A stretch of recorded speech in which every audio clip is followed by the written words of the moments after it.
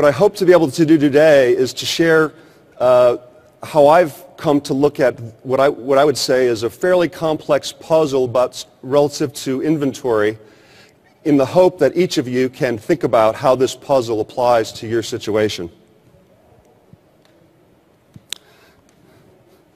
And so before we get into the details, let's maybe do a little bit of visioning and imagine a future state, right, as described by Gartner's demand-driven value network, in which we aspire to achieve synchronized balance between demand, supply, and product networks.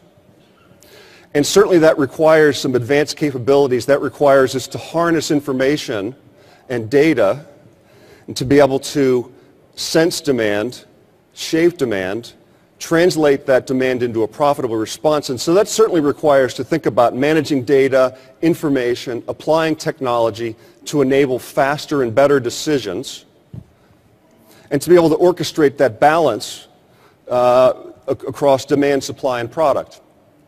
And so that all sounds well and good conceptually, but of course supply chains exist in the real world, right? And so they have physical realities, right, that we need to account for in terms of timing and location gaps, trying to leverage scale for competitive cost advantage, mitigating the impact of risks, and maintaining efficiency in the channel, right? And this is really where inventory comes into play. And so these are the functions that inventory serves in supply chain.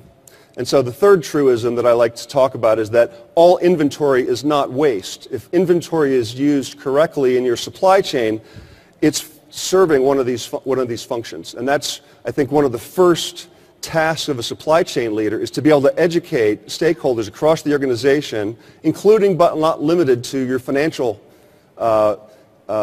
managers, CFOs, to help them understand that inventory is not waste. It actually both adds and protects value to the operation of the business. And then, of course, as the operator of that supply chain, the responsibility is to position inventory such that it adds value and minimizes waste and risk.